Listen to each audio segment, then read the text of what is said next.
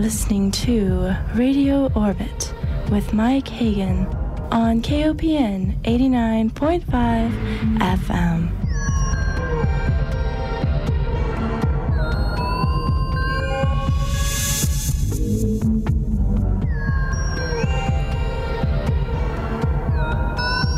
It's true. You are listening to Radio Orbit, and my name is Mike Hagan. Dr. Sven Nijholm is an assistant professor of philosophy and ethics at Utrecht University. That's in the Netherlands. Dr. Nijholm's work focuses on the ethics of automated driving, human-robot collaboration, deep brain stimulation, and disability and the goods of life. He's especially interested in how robotization and other types of automation affect traditional human values, as well as in questions raised by new technological developments. He has a new book out entitled Humans and Robots, Ethics, Agency, and Anthropomorphism. It's a profound read, and we're going to learn more about it with Dr. Sven Nijholm right about now. Before we get going, I do just want to say thank you. I'm real thrilled to have the chance to talk to you. I think your work is real important and super interesting, and I'm sure glad that I have a chance to talk with you today, Doctor. Well, thank you. Very good. Let's start off with a couple of questions about your background. First of all, where are you located? You're up in is it the Netherlands or somewhere in Scandinavia? Is that correct?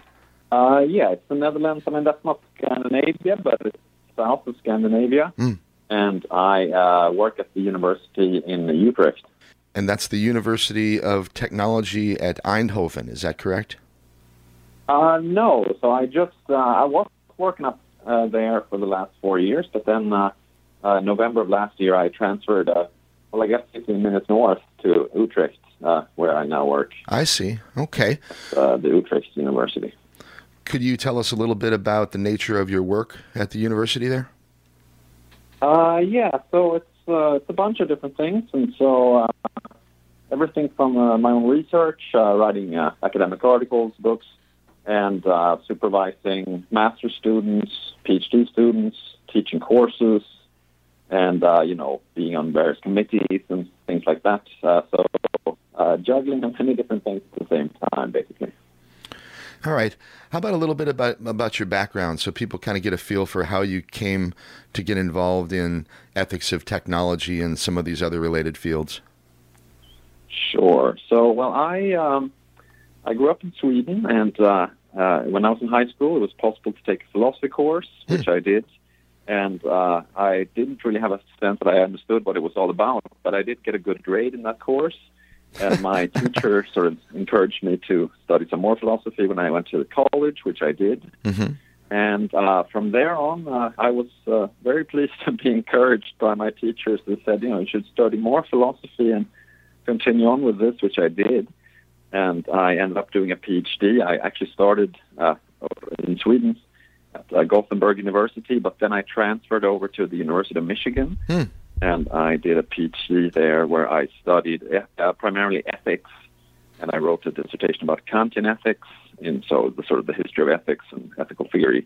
But then in my first job, which was over in Germany in Cologne, I started doing more research on sort of applied ethics issues, and I've always had an interest in how sort of scientific developments, technological developments, how they challenge the traditional philosophical questions.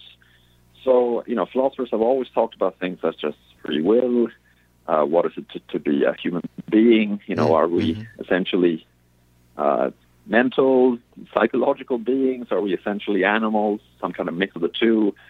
And those kinds of questions, I feel like sort of every time period have their own scientific and technological developments, where we have to kind of reassess our previous views on these things. So in a way, the same questions popping up about, free will, moral responsibility, how should we treat each other, what's a good life, what's the meaningful life. But, today, for example, we have automation, we have robots, we have AI, and that's, again, raising a lot of questions that, maybe we should rethink what it is to live a meaningful life as a human being. Maybe we could talk a little bit about the history of ethics, and then a little bit about the history of ethics in relation to technology. Sure. The history of ethics, I mean, in a way, the way it begun was obviously in classical antiquity with the ancient Greeks and Romans. And for them, the basic question of ethics was how to live a good life. And so there were different conceptions of happiness. I mean, you had Aristotle with the idea that happiness is to kind of fully live out and realize human potential, to develop various virtues and excellences. And then, of course, there were other schools, such as the Epicurean school, where happiness, tranquility of mind was the main ideal. And that was really the main question back then, like what virtues do you need to live a good human life, and how can you achieve happiness? Later on, during the Enlightenment, you had a kind of switch where ethics became much more inspired by sort of legal reasoning and legal thinking, where, what kind of responsibilities do you have? What kind of duties do you have? And you be held accountable for? And so also, I mean, in the philosophy, for example, of Immanuel Kant, you have ideas such as, you should follow a principle that you'll be willing to lay down as a universal law. Again, you have these kind of legal metaphors. You have the idea of human dignity. I mean, that was already part of ancient thinking, but really now putting that in terms not of what is it to kind of live a dignified, good life, but rather how can you treat other people so that you respect their dignity. And it really wasn't until the kind of Enlightenment period in the history of ethics that people started saying, well, maybe we should treat everyone equally according to the same ethical standards. You also have, of course, the utilitarian tradition over in England, Jeremy Bentham, John Stuart Mill, the idea that everyone should have a right to pursue happiness, and the ethical basic principle should be that we should kind of try to promote everyone's happiness to the greatest extent and human suffering.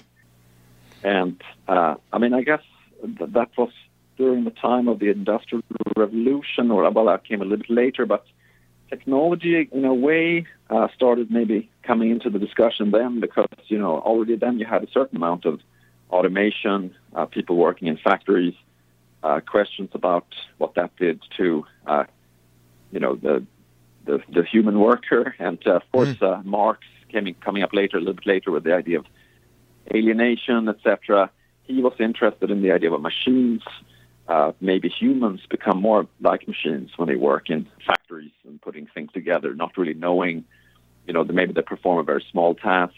They don't really know what the end result is going to be. They don't, they don't have any ownership, etc. And that was, according to Marx, a very alienating process. When it comes to the kind of philosophy of technology that we see a lot of today, that's really very recent. I mean, so Heidegger, basically 100 years ago now, he started thinking about technology and had what is sometimes called the instrumental theory of technology. Okay. So the idea that, all technologies are basically tools, they're instruments that we use for our human, goals and aims. And of course, this is the theory that you would typically gravitate toward as the first pass, so to speak, at how to think about technology. But more recently, people have started to kind of question this idea. So from two directions, I guess you could say. So on the one hand, technology, it's not just a tool we use, it's also a prism, if you will, through which you kind of experience reality. It mediates our experience. And so, I mean, anything from, just wearing glasses and seeing better to, using social media to get information about the world or regular news sources. And that all affects what you know, what you don't know, how you think. And sometimes it's sort of implicitly without your knowing it. Sometimes you knowingly use certain technologies to kind of being able to experience things in a way that you couldn't otherwise. I mean, again, things of glasses, a microscope, etc. Yeah. So technology also influences how we experience things and what we can do. So if you have modern technology, you can travel to space, you can go to the moon, you can do all sorts of things that you couldn't without technology.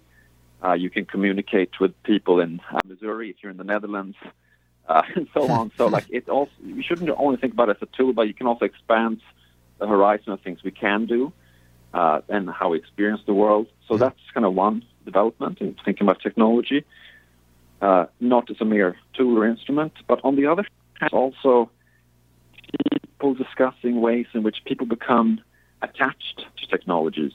Of course, I mean, there's the more trivial examples of people, like, say, liking cars and giving them names, etc. But now that we have robots and AI that seemingly have they appear to people to have a kind of agency in the sense that we talk about self-driving cars, let's say, as making decisions. You know, it's facing a fork in the road, and so the car has to decide to go left or right. Right. Even experts talk about this, talk about self-driving cars in these ways, not just lay people. We have humanoid robots. I mean, there's the case that it's often discussed of Sophia, the humanoid robot, created by Hanson Robotics, the company. And in 2017, Saudi Arabia declared that they had made Sophia into a honorary citizen. Yes. And that's really going beyond treating technology as a mere tool. It's now treated as a kind of a social presence that perhaps we should treat with some degree of moral, possibly make into honorary citizens, etc. Well, you have a reasonably new book that's been released. It's called Humans and Robots, Ethics, Agency, and Anthropomorphism. Perhaps you could talk a little bit about the book and why you wrote it. Yeah, so that's Humans and Robots. I mean, I'm very interested in the way that human beings react to or respond to robots and technologies. Again, I mean, the case with Sophia the robot is a good case in point. People, I mean, in a way, they're either sort of on Team Sophia, meaning that they approve of this idea of having a robot that looks like a human, talk shows, talking in front of the UN, etc. And others who say, well, this whole idea of a talking robot, it's really a kind of scam. It's a puppet, and this is misleading people about how far along AI has looked. Yes. And so it's a really kind of polarizing idea, this idea of building robots that look and act like humans. Some people think it's a great idea. Some people say, we will understand human beings better if we are able to create robots that look a little bit and act a little bit like human beings. Say this is a kind of road to delusion because AI is nowhere far near as far along as this sometimes suggests. So quite interesting how people react to robots of different kinds. Again, I mentioned the example of the self-driving car.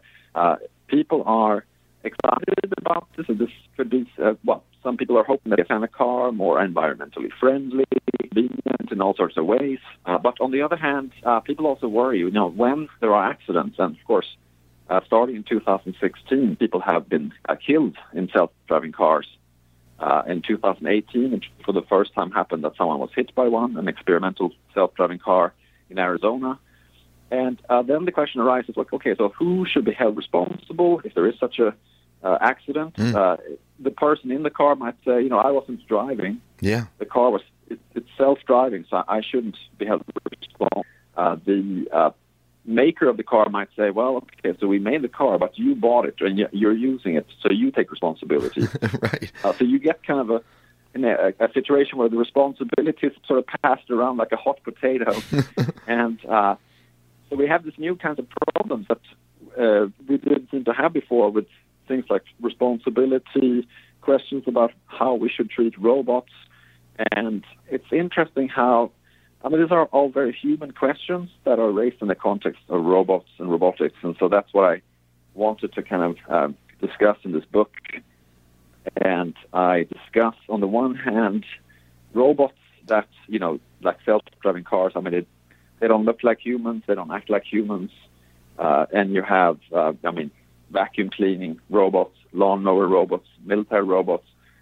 They don't look like humans at all. But on the other hand, you do also have robots that, Sophia was one example, but there are others too, that are both made to look like humans and that people respond to to some extent, as if they are humans. Yeah. And that's really fascinating, and that raises questions such as, will there ever be a time where we should treat these robots with some degree of moral consideration, or is that always going to be ruled out as a bad idea? I had a conversation with a gentleman named David Gunkel, who you may be familiar with, and yes, I think that we're kind of in the same groups on Twitter, and I like to follow all of you guys, but he's very interesting, and he wrote a book called Robot Rights that sort of brings up some of these ideas. Is your book in any way related to some of the things that David speaks about? Oh, absolutely. So he's a friend of mine and a colleague, and I very much respect his work. I guess I would maybe disagree partly with it, although I do agree with him that we should take seriously the issue of when and if and so why robots should ever have rights. I guess some of his work seems to treat this actual whether the robot itself or him or herself, however you want to put it, has a kind of moral status and deserves to be treated with more consideration. At least the first three kind of parts of his book discusses that question. Mm-hmm. But I think at this stage it seems better to ask, could we ever treat other human beings sort of wrongly by mistreating robots that maybe look like them? An example I often like to use when I talk about this is that suppose, I make a robot that looks like you, mm-hmm. but I'm treating that robot, kicking it or whatever. Mm-hmm. It would seem that you would feel attacked. And so any robot that you make that sort of looks like a human being, you're going to be able to find people that kind of look a little bit like that robot and that would possibly feel that they're being attacked if we don't treat well. So that kind of reason, in order to respect other human beings, maybe we should treat robots that look like human beings, in a disrespectful sort of way. But the idea that the robot itself would be sort of deserving of some sort of moral status and rights, then we start moving much more into sort of science fiction. And, of course, in science fiction, we do take seriously this idea. Let's say that the human characters in Star Wars would mistreat, let's say, C-3PO or R2-D2. Right. I think in the context of the fiction, we probably would think that that's wrong. Mm-hmm. But that's also, I think, because we attribute, personalities to those robots. We think that they can communicate with humans in the fiction in a human-like way. But the robots that we have in reality, in a way, we do attribute some kind of personality to them, and there are interesting cases. For example, some military robots that have been given military funerals when they have been destroyed because the soldiers have become so attached to them. Yeah. You have other soldiers wanting to give medals of honor to certain military robot and making claims such as, this robot had a personality of his own. Are those the kinds of things that we would also accept upon reflection? Or is it rather the case that we maybe are of two minds about this? So our reflective mind, our reason might tell us that, it's just a machine. It's not really something with a personality. But then maybe it might be attached to the robot. We might respond to it as if it is a person of a sort. So this happens to be another topic that I spend quite a bit of in my book. This tendency that we have as human beings to want to read the minds of others. And so if I'm talking with a human being, I'm always kind of thinking that they must be thinking and feeling certain things, and I'm kind of predicting where the conversation is going to go. Mm-hmm. And, if they smile, I think they're happy. If they, frown, I think they're not, etc. And that's a kind of hardwired impulse that we have to try to read the minds of others. So if you put like a human face on it and you make the robot smile, instinctively you're going to think that the robot is happy, even if the rational part of your mind tells you that, just a robot that is designed to look like it's happy. And I think this is another place where maybe David is going to have, he also kind of homes in on that aspect of human-robot interaction. And I think he thinks, if we start treating robots as if they have moral status and they should have rights, then, well, maybe, why don't embrace it? Why not endorse it? Let's think that we maybe should take this idea seriously. And where I am more interested in asking the question, well, what does it do to our relation to other human beings? And how we, whether or not we're respecting them. That would be kind of a difference between the way we're approaching these things, although we're interested in exactly the same topics. Okay. What would you say about the relationship of Hollywood and the media portrayal of robotics and AI, for example? I think you mentioned earlier that AI, and I would add robotics as well, are nowhere nearly as far along as many people might assume that they are because of the way that they're portrayed in the media and in film. If you actually go into the laboratory, oftentimes you'll laugh at how clumsy and silly the robots are and how many mistakes the technology actually still has in it. Maybe you could talk a little bit about media portrayal and then the way people intuit things. Yeah, so in Hollywood movies, you see robots that are able to perform well across wide ranges of circumstances. So, like, in one scene, maybe C-3PO is having a conversation, and the next, he's, I don't know if he's ever driving one of the spaceships, but, could easily imagine that sort of thing. Sure. And the next, they're fighting a battle. But real-world robots tend to be really good at specific tasks in controlled environments, and really bad at anything else. Yeah. And so, a lot of people have seen these very impressive videos of robots doing backflips, running up the stairs, walking in the woods, etc. But you can bet that most of those robots, that's the only thing they can do. So if you have the backflipping robot and you ask it to do anything else, it's not going to be able to do it. So that's, I think, is maybe the biggest difference between the robots that we see in films and in science fiction and real robots. They sometimes outperform human beings at particular tasks, but human beings so far, and presumably for a long time, are going to outperform the robots in terms of flexibility, ability to do different things in different situations, to improvise. So even though, like the backflipping robot, or there's another video of a robot dog that can run on a treadmill, that can run up the stairs, and actually some of the engineers are kicking the robot dog in the video, and it stabilizes itself. So that looks very impressive. That's probably the only thing that particular robot can do. And this also means that if you want a robot to function well, let's say in a logistics warehouse or a self-driving car on the road, you have to redesign or design the environment so that it becomes robot-friendly. There was a recent story in the news about some hackers showing that if you take a road sign saying that the speed limit is 35, and then sort of of the three, you kind of draw a line so that it looks like the middle part of the three is like a little funny mid-shape. Yeah. Humans would still see that as saying 3 at 35. But a Tesla car that was sort of tested against this thought it was an 8 all of a sudden. And so the Tesla Model S has the autopilot feature. And so they were able to make the Tesla accelerate up until 85 by just drawing that line that no human would think neat, but artificial intelligence in the car saw as an 8.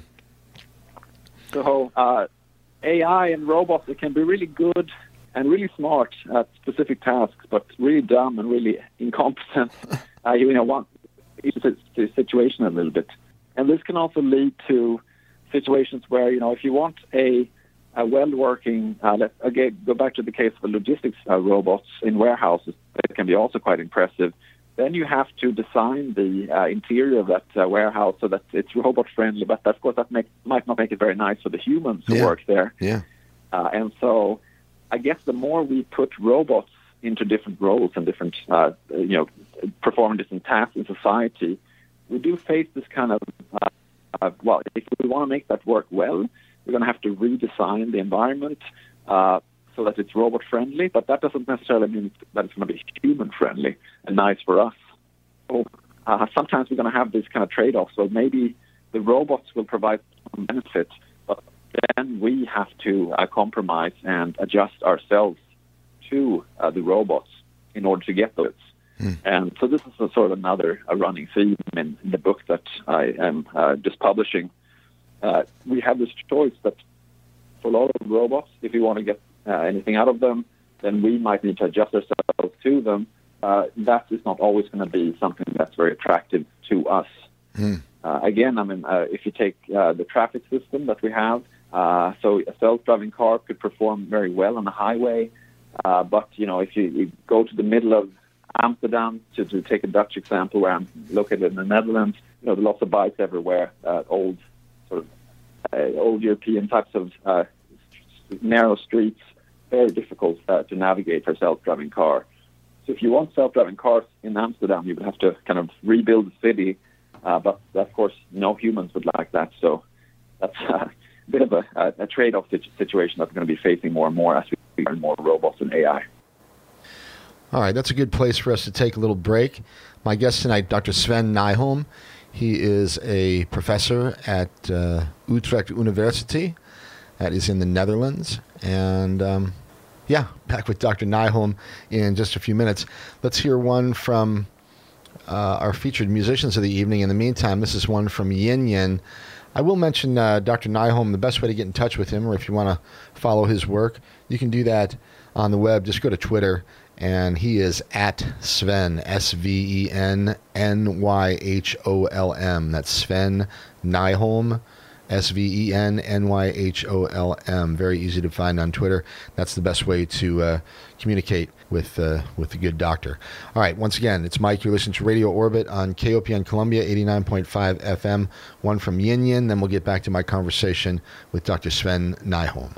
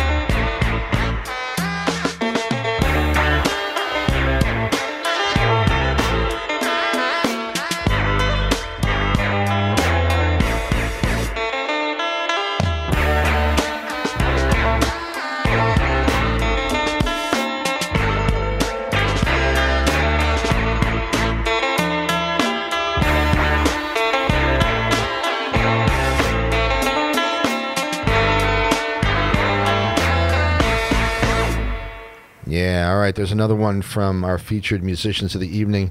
They're called Yin Yin. I like it. Good stuff from the Netherlands. We got more good stuff from the Netherlands with our guest this evening. His name is Dr. Sven Nijholm. You can find him on the web at Twitter at Sven Nijholm. And, of course, you can connect with him through my website as well. Right there on the front page, there's a big picture of his recently released book called Humans and Robots. And you can also directly connect up with his Twitter feed from there as well, okay?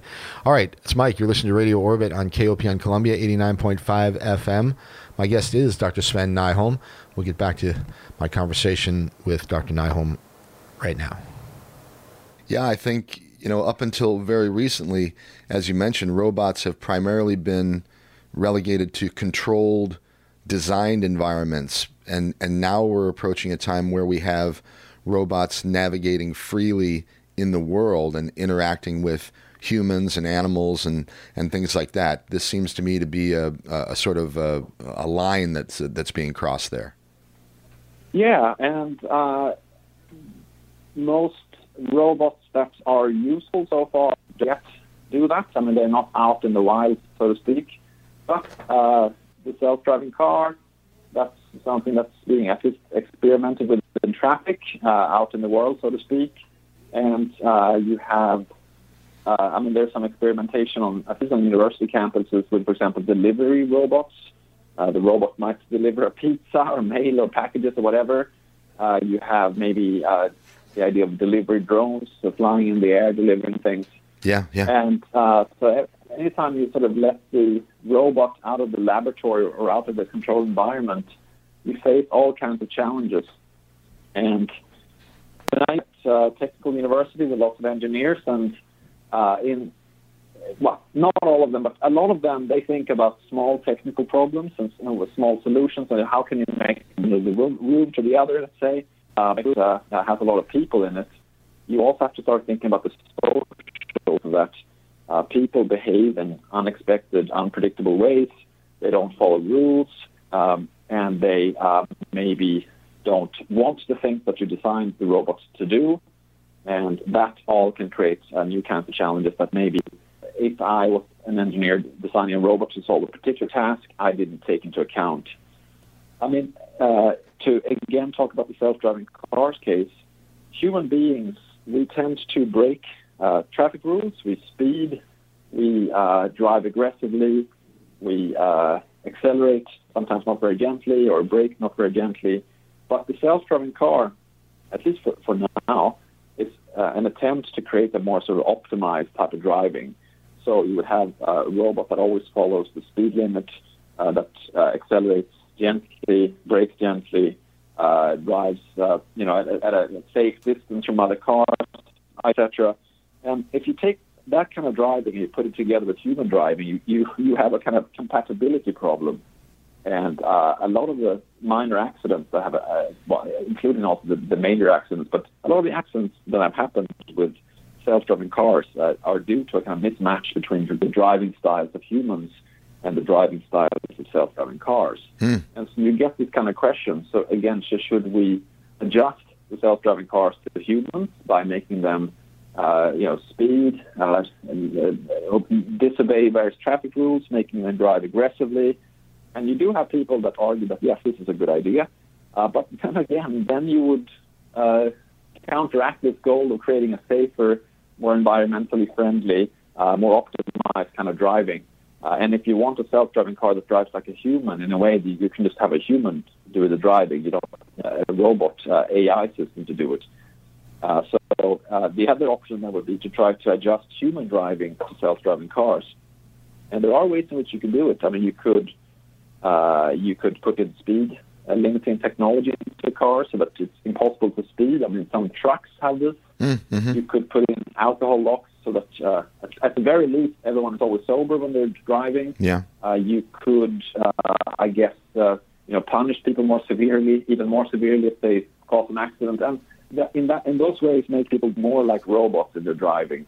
But we're going to have to do something in order to kind of adjust human driving and self-driving car, robotic driving to each other, at least during the long period that a lot of experts foresee where there would be both kinds of cars on the road.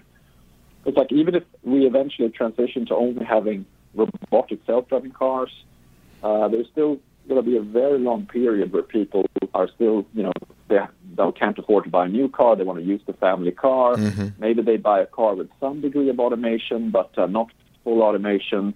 And so you have generations of cars on the road with more or less automation, with maybe incompatible types of gear and programming in them. And it might be a little bit chaotic. And, even if you then maybe, you only have self-driving cars, that's going to be a long period of mixed traffic before we get to that point.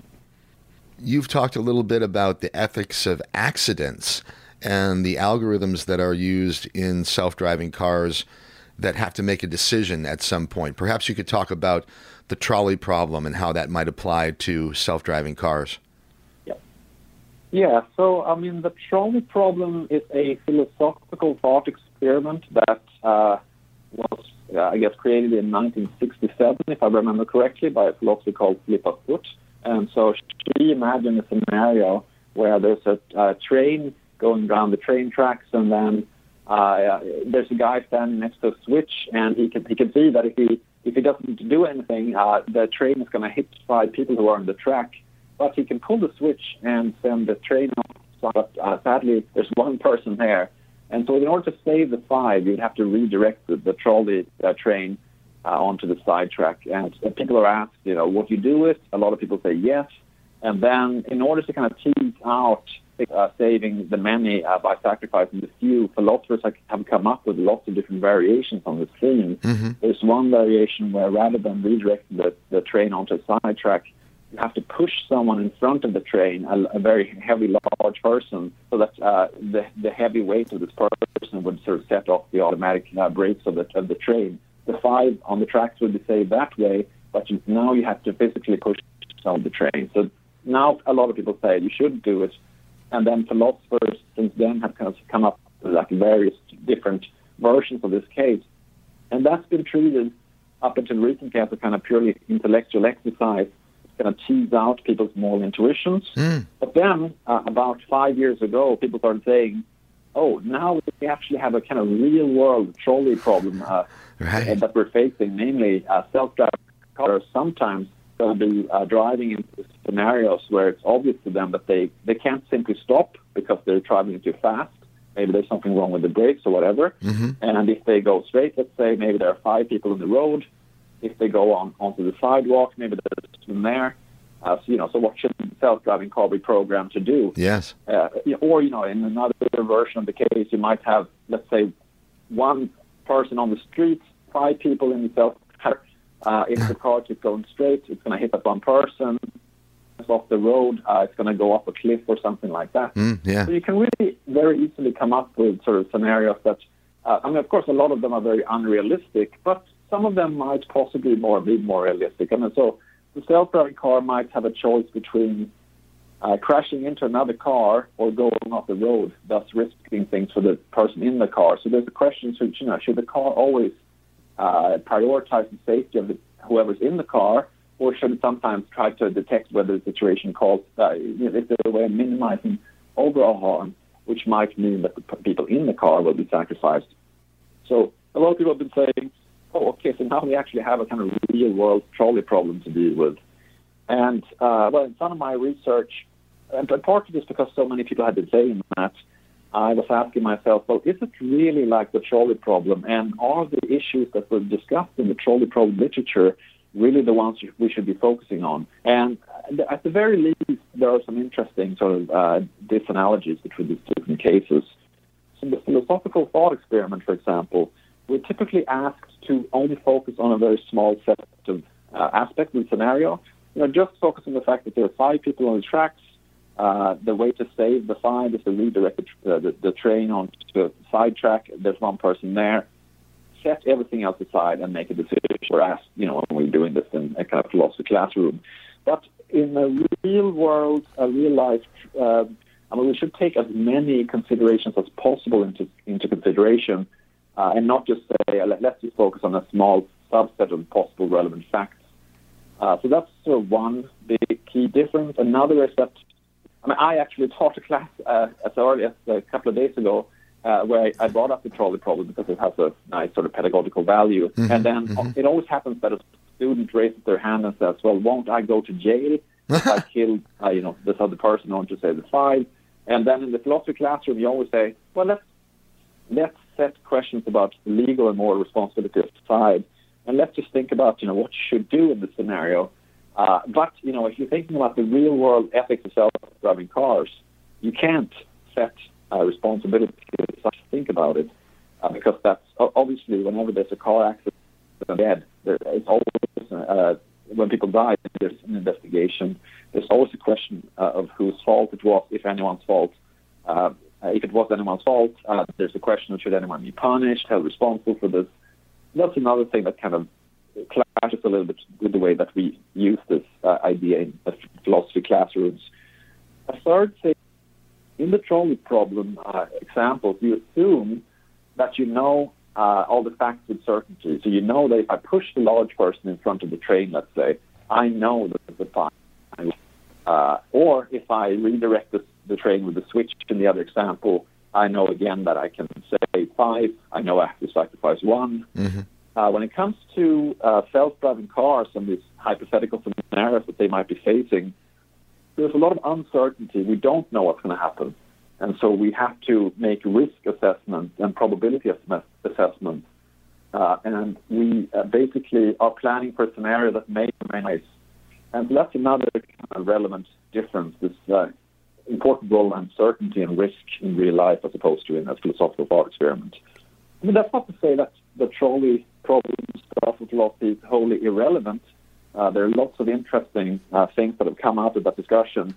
But it is just to say that we should be a little bit more careful than some, both academics and journalists have been, before we say, oh, just like the trolley problem, because there are obviously many more complications and complexities in real life than in a philosophical thought experiment. Yeah. All right. Let's talk a little bit about human enhancement. This is becoming something that is bringing up a lot of questions as well. The idea that we can do things with technology to either enhance our own bodies, change them significantly. How does that play into the work that you do? Yeah, that's something I've done a certain amount of work on as well. So one interesting thing about human enhancement is that, in real life, there are people who do what they call biohacking, use their own bodies as kind of, experimental tools. They're trying to come up with ways of enhance themselves. But in terms of more research, things that could possibly be used as enhancements are typically discovered as a kind of side effects of other things. And so take something that I looked at quite a bit in my own research, namely what's called deep brain stimulation. Mm-hmm. So Parkinson's patients, for example, and other people with different kinds of problems, neurological problems, have sometimes electrodes implanted into their brain. Okay. There's a sort of a current that stimulates certain brain loops. This can be amazing. So a person with Parkinson's can regain control over their tremors and kind of walk fluently and talk fluently, etc., when electric current is turned on and the brain stimulation is working properly. In some people, though, this has interesting side effects. And those side effects range from very positive, sometimes comical, to scary and the opposite of comical. Mm-hmm. So there was one patient who found that their memory had been improved with the deep brain stimulation. Mm-hmm. Another patient, a Dutch patient, felt much happier with the brain stimulation turned on. They were not being treated for depression. I think they were being treated for something else. Mm-hmm. And actually, in that particular case, the thing that they were trying to treat with the deep brain stimulation, it wasn't helping, but the person felt much happier. And so she said to her doctor, leave it on because I feel so much happier now. But the doctor in that case said, no, I'm going to turn this off because, it didn't help for what we were trying to treat. it just made you happier. And I, as a doctor, am not in the business of making you happier. So that was an interesting case where you saw kind of a certain kind of enhancement as a side effect, but the treatment that was aimed at did not happen. Another example, and I have a friend, Brian Earp and Julie Savulescu, they just published a book about what they call love enhancement. Yeah. So a lot of drugs that are used for other things. I mean, for example, antidepressant drugs and drugs such as the ones that are used maybe to treat post-traumatic stress disorder, they also affect how we feel about the people around us, and also they can make us more trusting. They can open us up to things that we wouldn't otherwise be willing to do, to talk about certain topics, let's say, that we wouldn't otherwise be willing to talk about. They can change our emotions. And this could actually be used, Earp and Savulescu argue, to maybe improve human relationships. So maybe there could be a kind of love enhancement. And that's the case where any development that we've seen that has been a kind of a side effect or discovered by accident, and people have kind of been trying to come up with treatments for other things. So I've been quite interested in that topic too. And the question of, let's say that we actually able to develop very precise ways of tuning our emotions, a little bit as if we, on a stereo, have your different dials, you can change the treble and the bass, etc., so that you could change the settings in your emotional life to fit your ideas of what you want. It's interesting. I mean, that, again, goes in a little bit in the direction of science fiction, but we can certainly influence how people feel in a more, in a less precise way. You can start wondering then, if I find that my romantic partner, I didn't know beforehand that they were using these love enhancement drugs, but I learned one day that indeed they are. Before they started using them, they couldn't really make themselves feel attached to me. I think a lot of people would find that to be sort of bad news. What they want is something what they think of as authentic. Of course, this raises the question of what exactly is meant by authentic love. And maybe in some cases, inauthentic love would be better than no love, broken marriage, etc. But we can also ask this question of, okay, so is this all that we're wanting out of, let's say, love or happiness? Do we want it to be caused by, let's say, brain stimulation technology or some love drug or a hormone treatment? Or do we also care about the causes? Do we want it to be the case that our partners love us because we are the way we are who we are? Do we want happiness to depend on having achieved something that we think makes us worthy of happiness? So I think that's one very interesting thing that comes up when we start thinking about technological ways of changing how we feel, how we act. We do have a lot of ideas about what we deserve, or what our behavior makes us worthy of, and we care about why other people think what they think about us.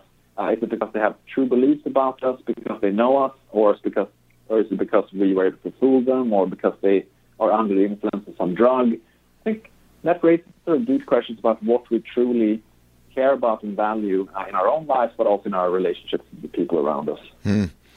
You've addressed the idea of sexual robots and even love, perhaps, between humans and robots. Could you expand on that a little bit? Yeah, sure. So there's an interesting development in the world of robotics, namely the attempt to build what are sometimes called sex robots. And one very interesting development is that, so there are at least 3 companies that have been sort of in the news, and that whenever there's a new story about sex robots, you hear about them. One company has made a robot that they call Roxy, spelled with 3 X's.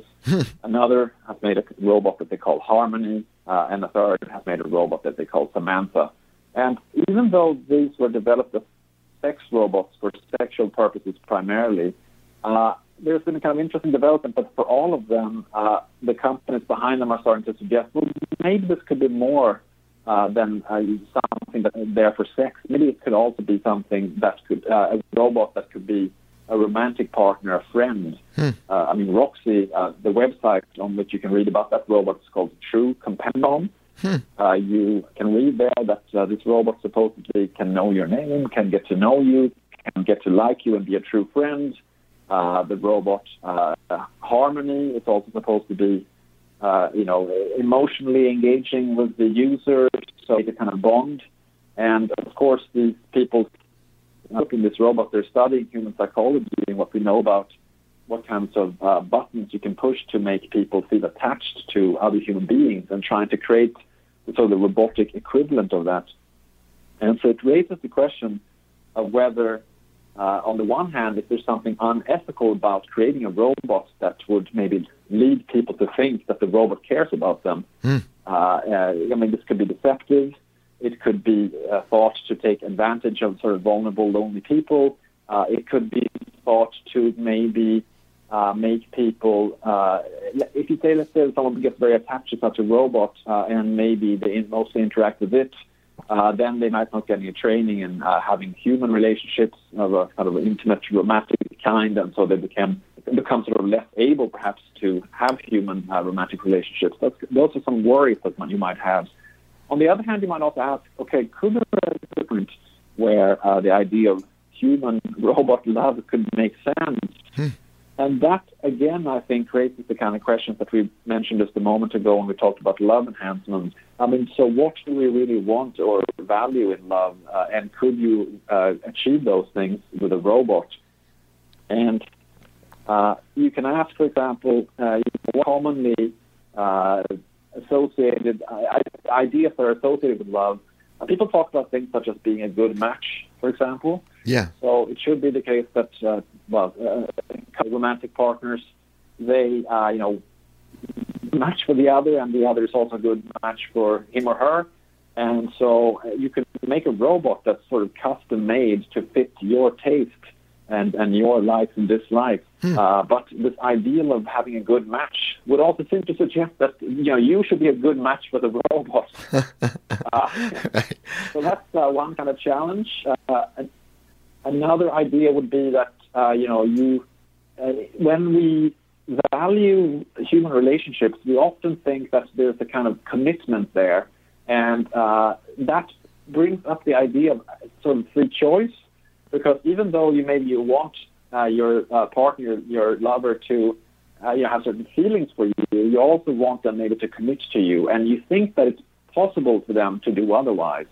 So if you have something like a marriage ceremony and the person to be your lawfully wedded husband or wife, whatever, there seems to be an element of choice there. And if you really thought that the person you're marrying had some sort of compulsion and they couldn't do otherwise, and they will stick with you too, no matter what, and if they're slavishly devoted to you, that might start looking quite different than what you are looking for if you're looking for someone to commit to you. And so they would seem that the idea of a relationship involves the idea of choice. And so you might ask, could a sex robot that's supposed to love you, could it have a choice? Could it be that the sex robot might choose, say, no, I'm not ready to commit, or that it says, I could do otherwise, but I will commit. That sounds, again, like a crazy idea. But so you see that when you start thinking about these things that we value in the human case, it might start looking unrealistic to think that the robot could play that role of a romantic partner in the same way that a human could, because it really requires capacity for choice, the idea that you could be a better or worse match for someone else. And so I find that really fascinating. So that's certainly something I've been thinking about when I think about human robots and the human-robot interaction in the book as well. All right, there we go. That's another good place to take a break here. You listen to Radio Orbit. It's KOPN Columbia, 89.5 FM. My name is Mike Hagan. My guest tonight is Dr. Sven Nijholm, assistant professor of ethics at Utrecht University in the Netherlands. You can find him online at Sven Nijholm on Twitter. And if you just want to click over there to my site, there's a big image of his new book that's called Humans and Robots, Ethics, Agency, and Anthropomorphism. It's a wonderful book, and you can get a look at it on the front page of my website there, and if you click on it, it'll take you right over to over to Sven. All right, we're going to take a little break here, and I'll come back with the final 25 minutes or so of my interview with Dr. Sven Nyholm. In the meantime, we're going to hear one from our featured musicians of the evening. They're called Yin Yin, and this is called Sui Ya. All right, it's Mike, Radio Orbit, KOPN Columbia. Back in a few minutes.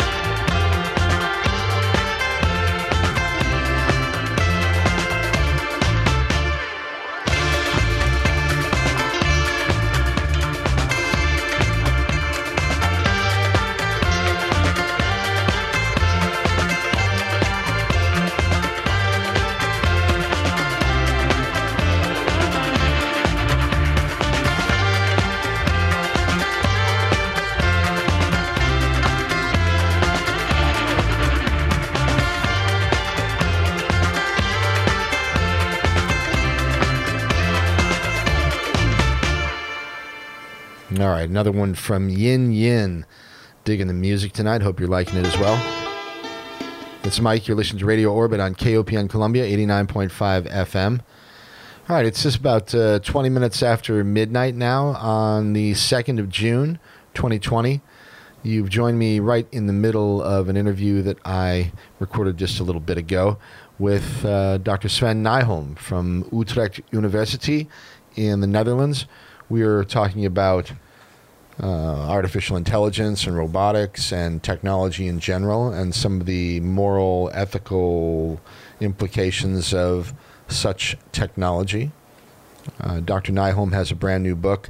It's called Humans and Robots, Ethics, Agency, and Anthropomorphism. You can find information about him on the web at Sven Nyholm on Twitter, and you can also link directly to him from my site at mikehagan.com. All right, we're on the web streaming tonight at www.kopn.org. Appreciate y'all joining me, and let's get back to our interview now with Dr. Sven Nyholm. Yeah, one of the things that I had on my list here to talk with you about was the thoughts and images in our minds about robots and what they tell us about ourselves and what it is to be human. You've talked about that a little bit. Maybe you could say a few words to that. Yeah, so there is, for example, a Japanese robotics researcher, and I think, if I remember correctly, his name is Hiroshi Ishiguro, and he is creating robots that look like humans. I mean, one of them is a robotic copy of himself. He has also created a robot that looks like a human female called Erica. And when people ask him, why are you creating these human-like robots? One of the things he tends to say is that, we humans can understand ourselves better if we can create robots that look like us. The robot Sophia, which is made to look like human as well, they too say that we can understand human beings better if we create robots that are like humans. And so I think that we project ideas about ourselves onto these robots that we create, at least if those robots are meant to be like humans. Of course, it's a bomb disposal robot or a self-driving car or a lawnmower or a vacuum cleaner. Those are not going to look like humans. They're not going to act like humans. And so they're not going to be kind of a mirror for humans to look into. But I do think that there is a deep fascination that a lot of people share with the idea of creating a robot that's like a human. And a lot of people find it scary, and sometimes people talk about what they call the uncanny valley. This is the idea that if a robot is kind of like a human but not really, that's eerie, and that gives rise to a kind of a very strange feeling of discomfort. It's familiar, yet it's alien, it's strange at the same time. So some people do research about how can we create human-like robots that are clearly not human, but they're somewhat human-like, but that don't give rise to that eerie feeling that's associated with this idea of the uncanny valley. So you have mixed emotions, I think, about the idea of humanoid robots in most people, and it doesn't seem possible to kind of stop people from wanting and trying to create robots. And so in a way, I think we have to try to reckon with that development and think about, how should we react to this? Of course, you can ban some people say we should ban the creation of sex robots. There's a campaign against humanoid sex robots. It's called the Campaign Against Sex Robots. And they say, for example, that it should be forbidden to create robots that look like humans and are made for sexual purposes. But it's going to be very hard to manage to ban that, because if you have robots that are not created for sexual purposes, the idea of having sex with them seems to be something that comes up in people's minds. I mean, in a lot of movies and TV series and so on, where there are humanoid robots that are not made for sexual purposes, that's the sort of thing. I mean, it's the movie Ex Machina, for example, or Fantastic. The TV series, I think it's called Real Humans. In both of those, you have robots created for other purposes, but the human characters in them, they want to have sex with these robots. Yeah. And I think that's going to be something you see. I mean, there's even a robot that doesn't look very much like a human. It's called Pepper. It looks a little bit like a mix between an alien or something like that. But the instruction manual says, don't try to have sex with this robot. So there is this attraction to, mixed feelings about, and fascination with, I think, the idea of humanoid robots, humans that look and act like humans. And so that's something that we're going to have to deal with as a society, I think. Okay. All right, let's switch gears here a little bit. I've got a few more questions for you. We haven't talked much about military applications and about how this affects the way we look at ethics, for example, the ethics of war or the ethics of courage, these types of things. Could you talk a little bit about military applications of AI and robotics and how how this plays out in the ethical field. I think that many of these technologies are actually utilized perhaps initially in the military sphere to begin with before they filter down into the public sort of sphere. Maybe you could talk a little bit about that. Yeah, absolutely. So this is something, again, where a lot of people are arguing for banning certain kinds of robots, what are sometimes called lethal autonomous weapons systems. Yes. Where the idea is that the robot or the AI technology would then select their targets and kill human beings. And that's something that, a lot of high-profile people, both academics and others, such as Elon Musk and Tesla and others like that, are arguing that these should be banned and forbidden, and that it's important to always retain what they call meaningful human control over any military technology. Mm-hmm. And when people talk about this, one of the things that they sometimes say is that in war, it can be justice for human beings to kill other human beings. What some philosophers call the moral equality of different combatants, so that in a war scenario, it's understood that you might get killed and that you might kill others, but there has to be a human that takes responsibility for this, and there has to be sort of a human on the other side. But if one side of the conflict starts introducing not others, or human people trying to kill other humans, but rather robots that take over that job, then that fundamentally changes the idea of a military conflict. Because what if someone is killed and they have been selected as a target by an autonomous system? Again, you get this problem of possible responsibility gap, where people might start saying, well, I wasn't responsible because the target was selected by a machine.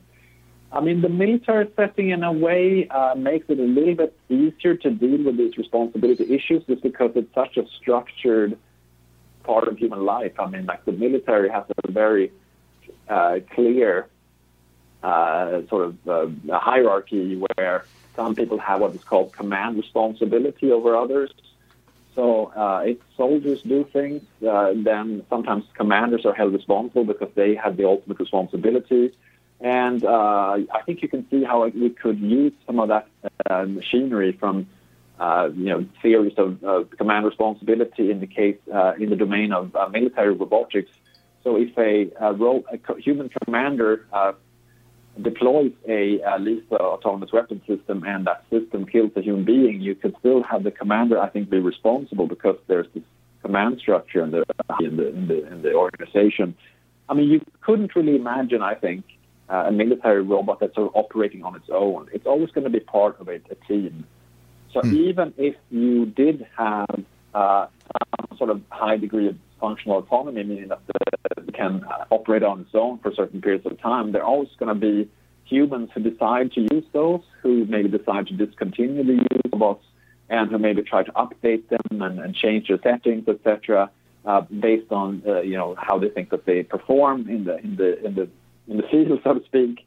So I worry maybe a little bit less about responsibility issues than some others looking at the ethics do. I do think that there is an interesting question of whether it should ever be permitted to have a robot that's designed to kill human beings. And some people make a interesting comparison here with the case of the self-driving car, because the self-driving car will predictably sometimes kill human beings.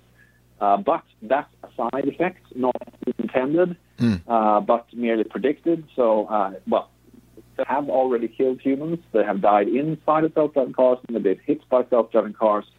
But, of course, none of this was intentional. The intention is to create a safer type of car where fewer people will be killed, and there will be some accident scenarios. So that's quite different than creating a robot that's specifically designed to kill humans.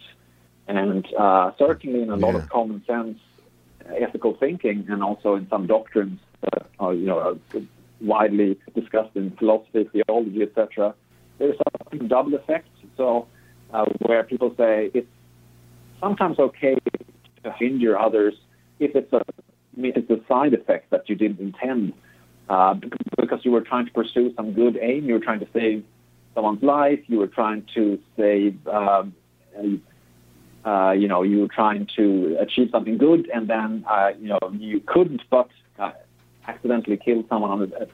You would, let's say they're driving really fast to get to the hospital, and someone steps in front of your car, and you accidentally kill someone. That's a side effect that could happen if you drive really fast with a car. But if you create a robot, or you have a human being whose main aim or main goal is to kill others, then you can't say that, it's merely a foreseen side effect. It's merely something that we knew might happen, but we didn't want to achieve. Right. Now you're designing a technology that mentally seek out targets and kill them. I mean, that's a lot of people who think about this topic. We should draw a line there. That's not something that you would want. So if humans are going to be killed by anyone, it's going to be by humans who can take responsibility and maybe who kill them in self-defense or something like that. But the more you have a machine that's making that decision, and the more it's designed for that purpose and that purpose only, the more controversial it becomes. Okay. All right, just a couple more questions for you here. I'm in manufacturing. Sure. When I don't do radio, I do some quality control work for a manufacturer here. And I've seen a lot of changes in manufacturing over the last 25 years or so, to the point where automation and robotics are making a major impact. Could you talk a little bit about the future of work and how the ethics of technology sort of plays in the field of employment? Yeah, so there are various different scenarios that one can think about to discuss. I mean, so one very extreme scenario that a friend of mine, John Danaher, is quite interested in is the scenario where automation and robotics take over most work tasks, and so you would have very little work left over for humans to do. So that would be what's sometimes called technological unemployment. But you also have what I maybe think are more realistic scenarios where people are still working, but they are working very closely with various kinds of machines and robotics, automated technologies. And that might mean, again, as I mentioned a little bit earlier, that you have to make the environment robot-friendly. And so it means that ultimately you get better outcomes in terms of faster delivery of packages, a better products being manufactured. But you actually have a person who now performs a much less stimulating. They have less freedom to kind of design their own, how they do to follow the machine, because otherwise, you're not going to get those outcomes before. So you might get less freedom in how you work. You might have less contact with other human workers because you're mostly interacting with machine all day long.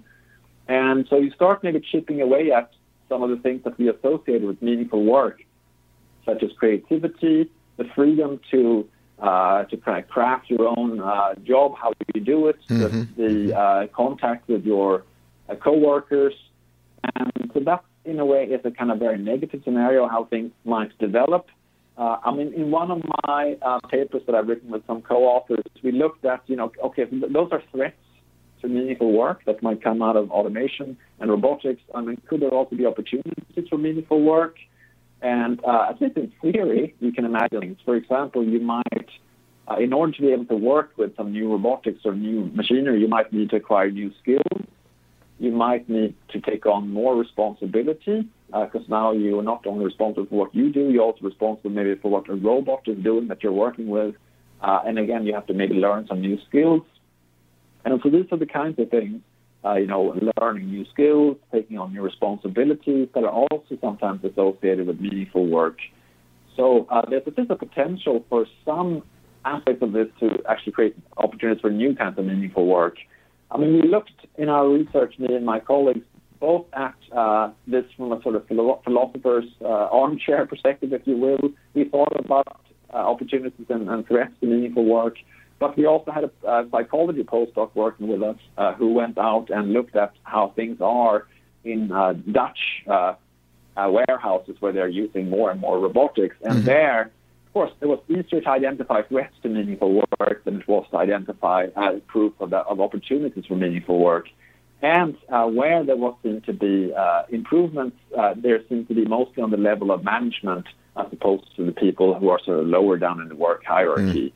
So I don't necessarily think that automation and robotics need to lead to less meaningful work, but we really have to make choices to have a sort of human focused perspective on this, and not just technology-driven developments where we're just asking, how can we be the most efficient in terms of producing outcomes, cheaper, faster, etc., and make the humans adapt to this. If we want people to also have access to meaningful work, we may need to also think in terms of, can we slow down? Is it really necessary that all packages, let's say, are delivered as quickly as they are these days? Can we? Do we really need all the products to be perfect? I mean, in some domains of life, people sort of actually value some certain degrees of variation and imperfection, and the human touch, the personal touch, as we sometimes call it. So, so in a way, it's a kind of a clash between ideals. On the one hand, you have efficiency, speed, uniformity in outputs. On the other hand, you have things such as, interesting variations, maybe doing things more carefully, having the work that humans do that produces meaningful. And, of course, if you're looking at things from a kind of management perspective, just you're trying to make the organization be,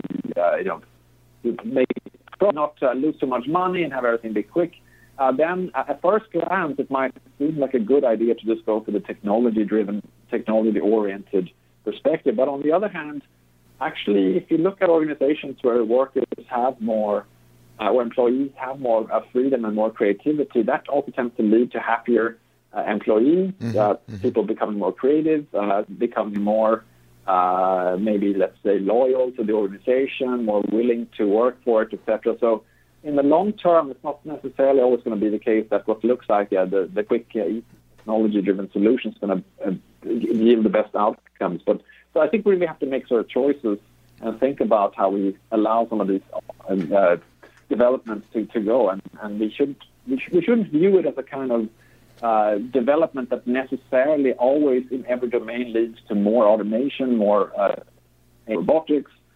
In some domains, it might make things worse and not actually improve things, neither from a point of view of the services, the goods offered, nor from the point of view of sort of job satisfaction for the people working in these different organizations. Yeah, okay. As a side note, I've spoken with John Danaher. I'm very impressed, and very thought-provoking stuff that he does. Absolutely. Let's kind of finish off with more of a philosophical thing. I would consider you a scholar when it comes to Immanuel Kant, and you have a very interesting paper on, I'm not sure if it's your website, but at any rate, Kant's universal law formula revisited is something that you wrote a couple years ago. And perhaps you could visit that a little bit with the listeners and explain why you think it's important. I thought it was fascinating. Yeah, so, Kant has this idea that ethics should be about a good person is someone who has their principles, who tries to live in a kind of principled way and follow certain rules that they adopt for themselves. And then the idea that Kant had was, okay, well, that seems good. And then, how do I choose principles that I'm supposed to be following in order to be a kind of a good, virtuous person? Well, a good idea seems to be to choose principles that you would be willing to lay down as universal laws for all people. So that it's not only the case that you take these on board as the principles that you want to live by, you should also ask, how would these other people also make these principles into their principles? Would you be kind of happy with that scenario, that your principles are also shared by others? And this, on the face of it, in a way, it's kind of an updated version of the golden rule, the way that you treat other people should match with how you want them to treat you. What Kant adds the idea of the principles that you adopt for yourself should also be principles that you would be willing to lay down as rules for other people. Seems like a great idea, very intuitive, but philosophers having the kind of, it's almost an occupational hazard that we always feel an itch to come up with counterexamples.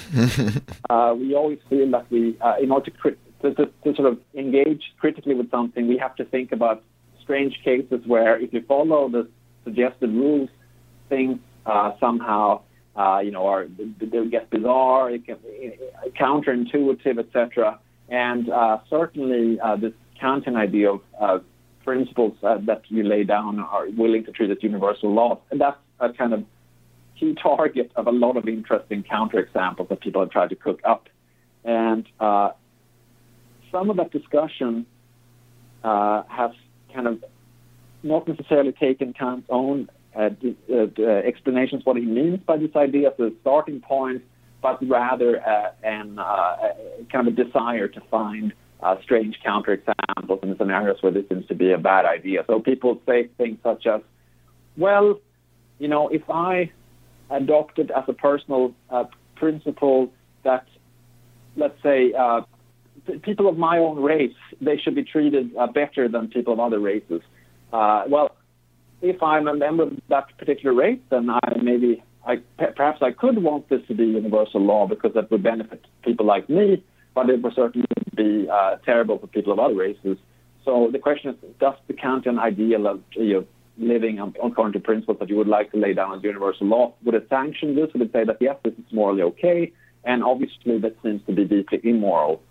So that's one example of this kind of counterexample that people comes up with. Other examples are things such as, well, if I just describe a very complicated rule, let's say I'm allowed to rob people who wear a certain kind of type of jeans, who walk in a certain street, and who wear a certain kind of baseball cap or whatever. You can devise the rule that's so rare that there's only basically one opportunity to act on it, namely the one that you're facing right now. And you can say, yeah, I want this to be a universal law because now I can rob this person. And so everyone could do it, but most people wouldn't have an opportunity to do it. But that's another kind of counterexample that people have discussed, like creating this really complicated rules that seem to apply only to you and that would give you kind of a license to do whatever you want. Right. And so I was interested in how this seems to be taking this idea very far away, maybe from what Kant himself intended and wanted to achieve by formulating that moral ideal, and kind of just twisting it around too much in a way. So I wanted to go back and look at sort of all of the key terms that Kant introduces when he talks about, when he talks about principles, he calls them maxims. That's a kind of old-fashioned word. And he talks about a sort of an ideal that he calls the kingdom of ends, where everyone relates to each other on the basis of shared principles in a way that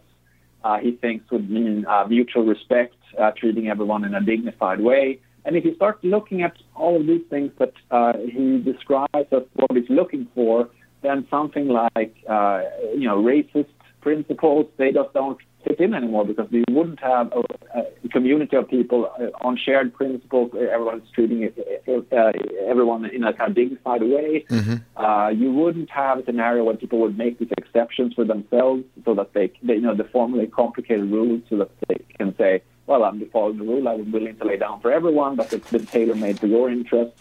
That seems to clash with the more general ideals that Kant put forward in his general theory about. He also has another famous rule, which is he says that we should always treat the humanity in each person always as an end in itself and never as a mere means.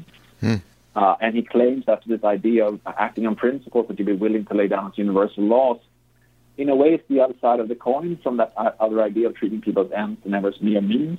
And so it seems to me that when you try to interpret what Kant talks about these different principles, you want to interpret those ideas in relation to each other so that you can spell out an ideal that would really fit with this idea of not instrumentalizing others, treating them with dignity, respect, etc. And a lot of the counterexamples that have been formulated against that first principle that we talked about, they don't seem to take into account that that's what he was trying to achieve. So I've been quite interested in trying to reconstruct what exactly it was. And on the one hand, I think he ends up with a very attractive idea, but it's more like an ideal, a practical rule that you could follow in every scenario. So like if you're thinking about how to, let's say, program a self-driving car, to get back to the previous discussed example, what it should do in an accident scenario, it's not so clear to me that you could actually use the idea of following a principle that you want to be universal law as a direct decision-making procedure to just kind of decide exactly what the right answer is. It's more like an ideal, okay, you want whatever rules you choose to be ones that that would treat everyone equally, that would respect people's dignity, etc., not treat them as mere means. And what exactly that means in practice, for that you might need to move to some other kind of principle than this more general ideal that someone like Kant describes as general moral philosophy. Okay. Wow, I tell you, interesting times we are living in, Dr. Sven. Let's wrap it up, and we'll mention your book once again. You have a new book that's called Humans and Robots, Ethics, Agency, and Anthropomorphism. If people are interested in your book or other stuff related to your work, how's the best, or what's the best way for them to find information about you? Do you have contact information or Twitter, or what would you like, sir? I guess actually Twitter would be the best, easiest way to find out what I'm doing, because whenever I do something new, such as, for example, appearing on your show, or I have a book out, or paper out, or a video I'm participating in, or something like that, I always put up a link on Twitter, and I think I'm the only Sven Nyholm on there. So, and it's certainly, if you look for, I think my Twitter handle is @Sven Nyholm, my name. Yeah. And so that's a good place to go. I mean, the book, you can already order it from Amazon if you're so inclined. So Twitter would be the place I would recommend. Okay, very good. Well, I sure appreciate your time. You're doing really interesting and important work. I hope we can stay in touch, and as this stuff moves forward, maybe we can do an update now and again down the road. Absolutely. Thanks very much for having me on your show. You bet. You take care of yourself, Dr. Sven Nyholm. Take care, and we'll talk to you soon. Take care. Okay, bye-bye. All right, Dr. Sven Nyholm. He's an assistant professor of philosophy and ethics at Utrecht University. That is in the Netherlands. And he's got a wonderful new book, Humans and Robots, Ethics, Agency, and Anthropomorphism. You can find him on the web at Sven Nyholm on Twitter, and you can link there directly from my site from here on out. All right, great stuff. I appreciate Dr. Sven spending some time with me, and you all as well. Hope you enjoyed that. And let's take a little break here, play a little piece of music. You can all grab a glass of water or a beer or something, or whatever you do, and we'll come back and we'll do a little space weather and maybe open the phone, see if anybody wants to talk about anything. It's a little before 1 o'clock in the morning now on the 2nd of June, and you're listening to Radio Orbit on KOPN Columbia. All right, it's Mike Hagan, and I'll be back with you in just a few minutes.